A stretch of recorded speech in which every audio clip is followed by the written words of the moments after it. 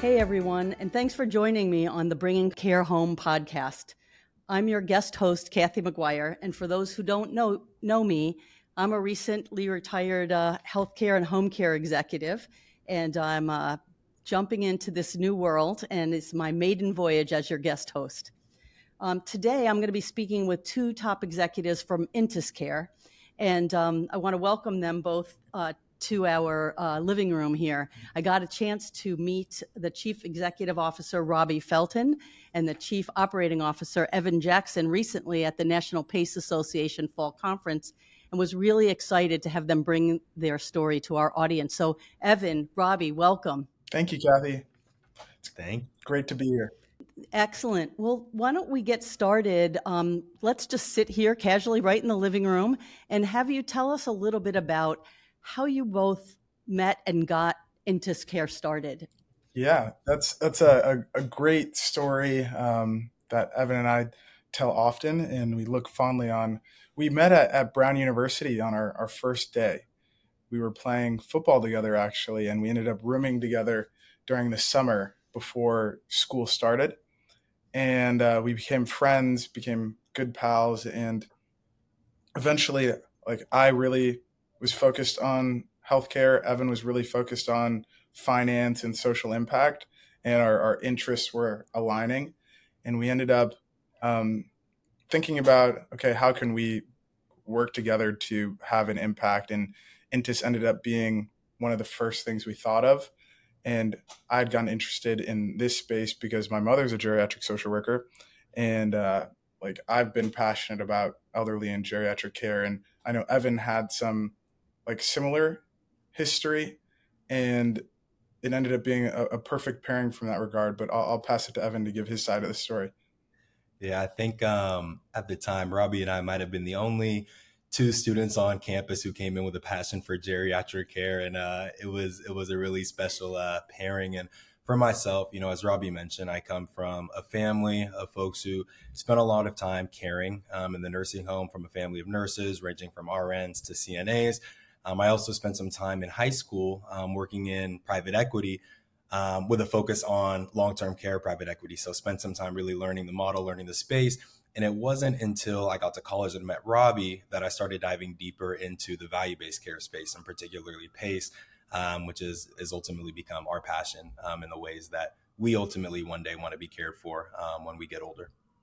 Excellent. Well, and for our audience, the PACE is the Program of All-Inclusive Care for the Elderly, one of my passions for the last 40 years, and certainly well known as the gold standard for caring for frail seniors in the community. So good on you guys. So how did the what was the kind of push for starting Intus Care, though? Talk a little bit about what does Intus Care do, and how you ended up, what problem were you solving? Right. So there's some relevant backstory here. Like I said, my mother is a geriatric social worker, and I grew up in Ann Arbor, Michigan, but she would commute to Detroit every day and go on home visits to see elderly, low income, and disabled patients. Eventually, in her career, she transitioned to becoming the director of a PACE program. And there were a few steps before that. She was a social worker at the PACE program. Eventually, she was a social work manager, then center manager, eventually becoming executive director. And now, Kathy, you probably saw her at the conference, she's one of the National PACE Association board directors, and she chairs the policy committee. So she's one of the people tasked with growing PACE nationwide. And as I was growing up, I'd go on those home visits with her. Eventually, I started spending a lot of time in her PACE program, and just generally working with her, we realized that a lot of the technical innovation that's going on throughout the world, throughout healthcare even, hasn't quite penetrated or integrated into PACE yet. So PACE has been overlooked in that sense.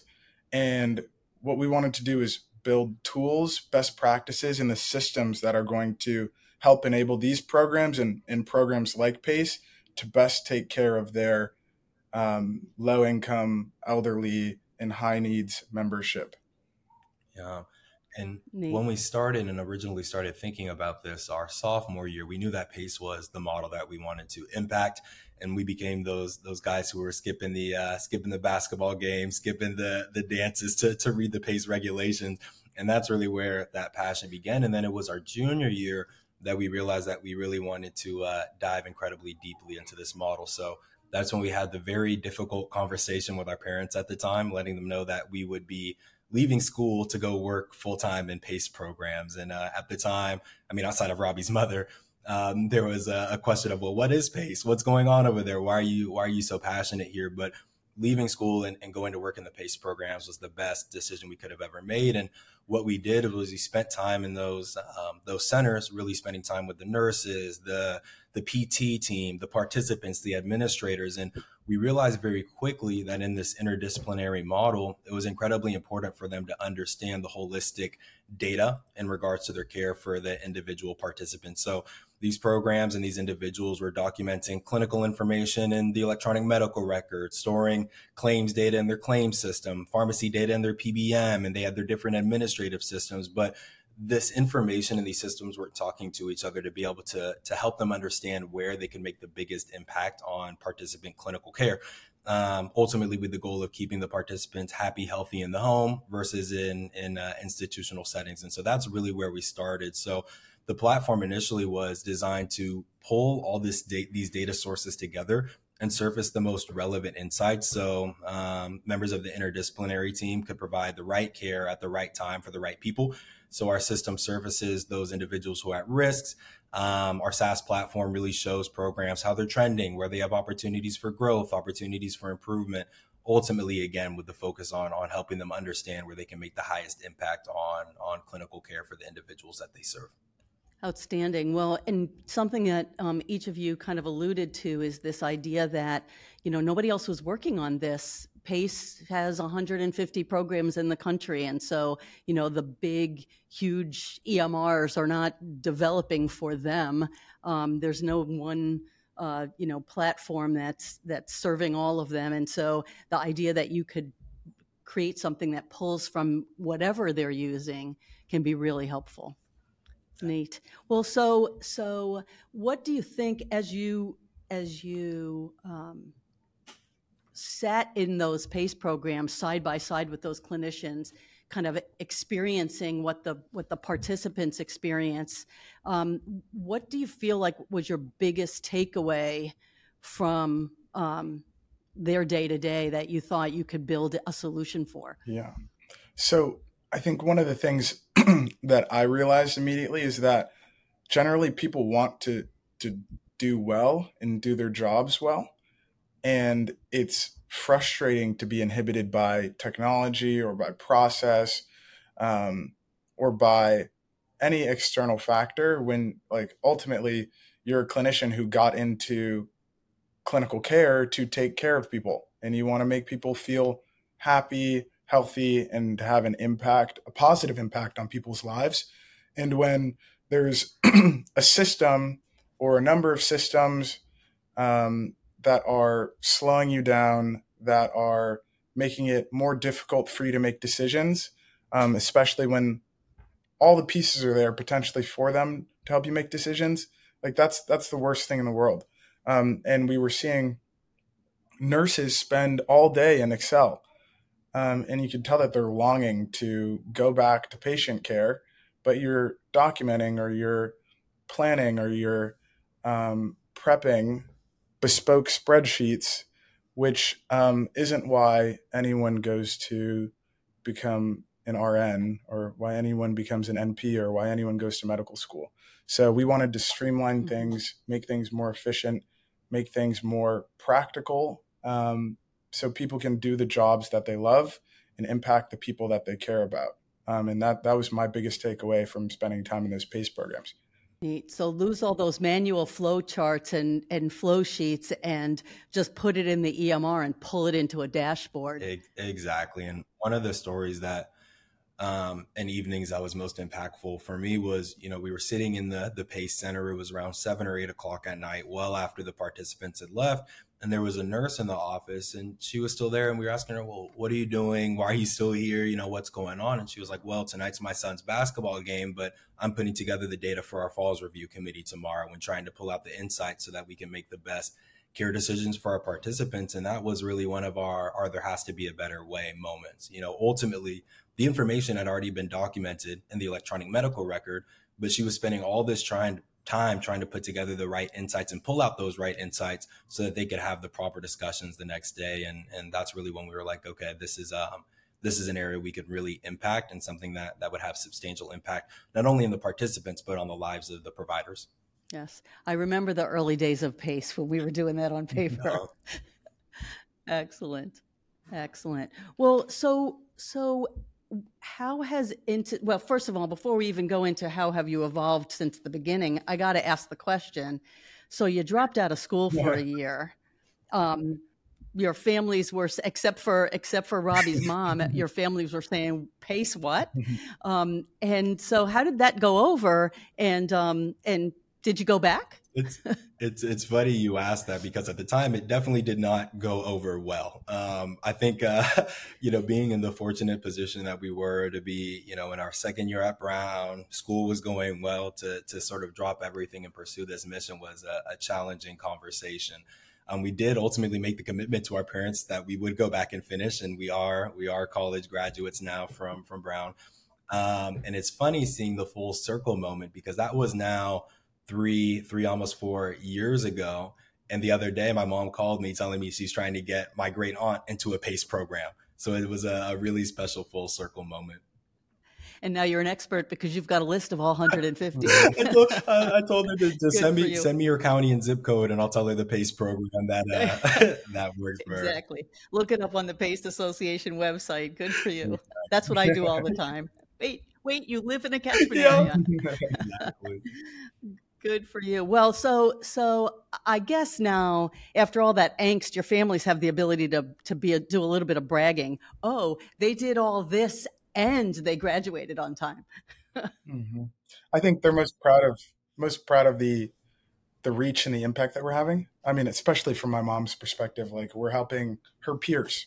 We're helping them provide better care. And I think we both come from very, like, impact driven families, community service, ultimately, like, always looking for an opportunity to help people. So I'm glad we can do well while doing well for others, or helping others improve their lives. So it is exciting, and our families are very proud. Well, I got to tell you, you and I met in the restaurant a few weeks ago in Miami, and I got to chat with your mom for just a few minutes.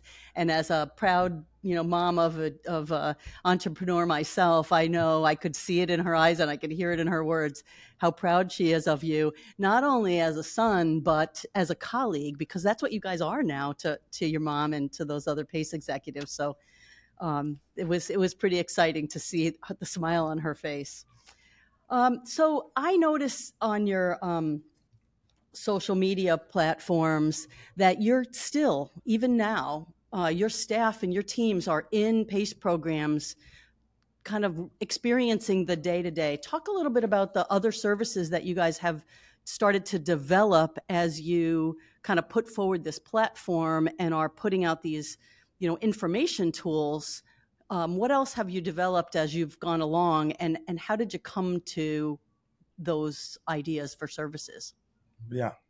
So thematically, one of the things we believe in is, like, ensuring that people are receiving the right care at the right time every single day. And for that to happen, people need, from a clinical perspective, need to be able to get out of the weeds and look at, like I said, fewer spreadsheets, fewer laptop screens, and spend more time on patient care.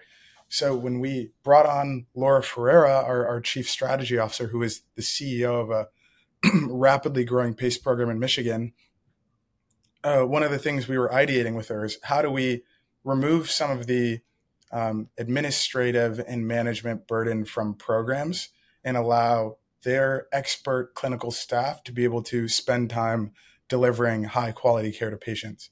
So we ended up spinning up what we call integrated care services, which essentially take away some of that administrative management burden The specific workflows we have in place today are related to utilization management, quality management, compliance management, operations, and revenue integrity. And we have our own internal clinical staff, people who've come from PACE programs, who have experience, and who are willing to help serve programs to allow the internal PACE clinical teams to spend more time with participant care. So that's really the one of the new big things we've launched on top of the original software data platform offering.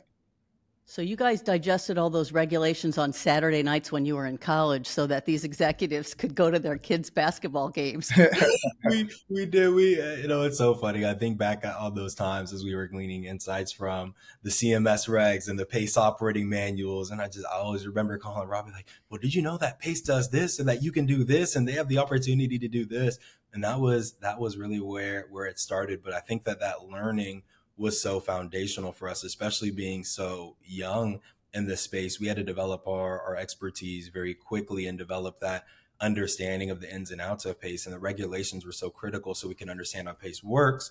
But then getting into the PACE program was critical to understand what PACE does. And, people say you've seen one PACE program, or they say that, you can't really understand PACE without being in the four walls. And we found that to be incredibly true. Yes, I would agree. We used to, in the beginning, in the early days of PACE, and I know you work with Palmetto Senior Care and have done recently a podcast around the kind of history of PACE development with Judy Baskins. But we back in the beginning, it was each one teach one, and so in the beginning we sort of looked a little bit alike. But then it got to be each one teach many, and PACE really needs to take on the look and feel of its community. But again, for our audience, if you may be anybody who may be new to PACE, the program of all-inclusive care of the elderly cares for people 55 and over who are dually eligible for Medicare and Medicaid and who are frail enough to need a nursing home but prefer to stay at home with the care and services of the PACE model, which is a comprehensive model that's really everything that Medicare and Medicaid would cover. So when you think about what you guys have undertaken here, PACE is like running a small city. It's everything from the welfare of your at the health and welfare of your participants to making sure that somebody takes the garbage out at the PACE center, and that we and transportation and all the rest of it. So you guys have really pulled together pretty comprehensive data tools that are really helping PACE programs operate. So you've learned a lot about PACE, and you've also learned a lot about kind of the tools needed for value-based care for frail seniors. How does that translate to other populations, and what other things are you guys working on? Great question.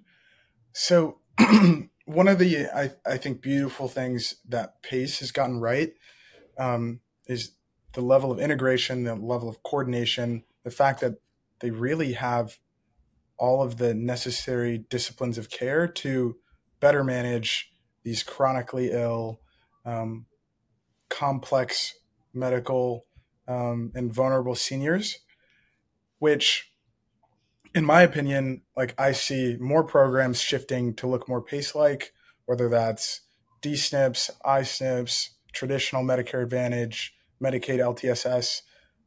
Everyone wants to have those very key aspects that PACE programs have. And then on the flip side, PACE programs nationally realize that there's a need to scale. So maybe there's something that PACE can pull from those other programs, I guess, outside of the regulatory barriers. For us, really our goal is to ensure our mission and vision of having people receive the right care at the right time, specifically those very sick, vulnerable individuals. Regardless of which program they're in, we want to deliver the best tools and reach as many patients and individuals as possible. And from our perspective, we're going to continue to rapidly build out a body of literature, body of best practices, best in class technology to be able to enable that. So whether it's PACE, whether it's some sort of high needs, special needs plan, whether it's a Medicaid program, if it's a wafer program, like we want everyone to have access to those tools. We want everyone to have aligned incentives to improve their clinical outcomes. And we want to be able to drive high quality, standardized, compliant care nationwide.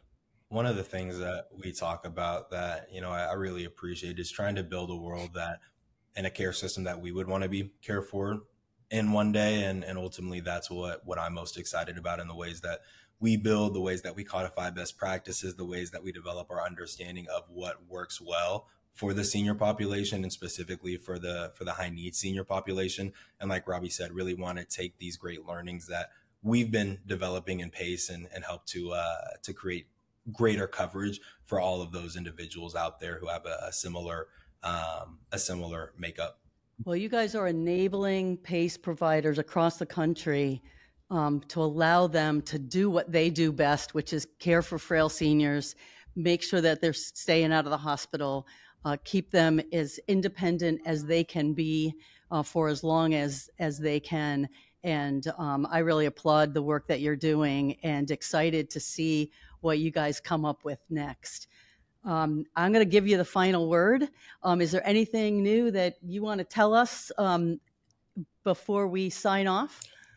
Kathy, I actually have a question to flip back on you. So if you had a magic wand right now, what would you do in the care system? Like what change would you make? What would it look like?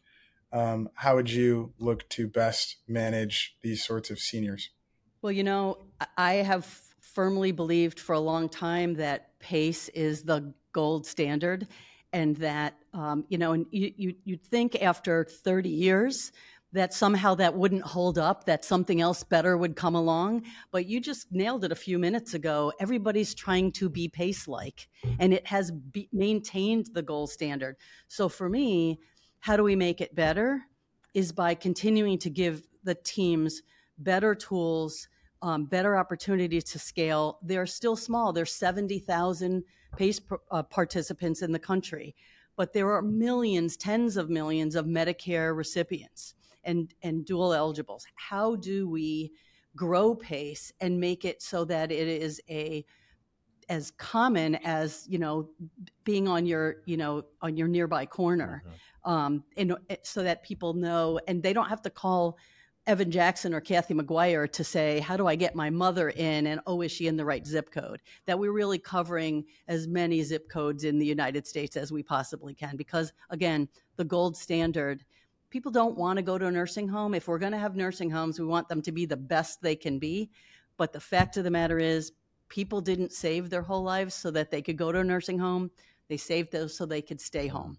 So everything that we do to make it easier to care for people, to make it easier to scale, and to make it easier for them to have the information to make better decisions, I think at their fingertips is really the things that we need to do. And of course, we've got to keep the legislative focus on fair and equitable financing to be sure that these very expensive patients can be taken care of as participants in a program, and lower the overall cost of care for the country. I couldn't agree more with that, Kathy. And we're really excited about the growth of PACE. We're really excited about the outcomes that PACE programs are seeing. And, for us today, we're very excited about our growth and scale in the PACE community and beyond.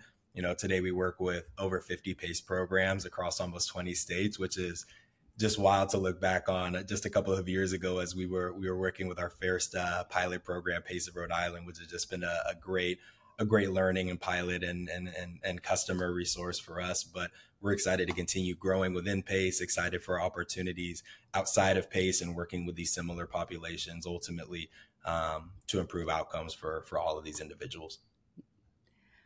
Well, I love what you just said, because, that's a 30% penetration rate of PACE programs in the U.S. in right around 3 years. Your private equity partners have to be really excited, as you are. Your parents have to be really proud. And I think what that lays the groundwork for is, I can't wait to see what you guys do next. And I hope that you'll come back and join us in the living room here on our podcast, Bringing Care Home.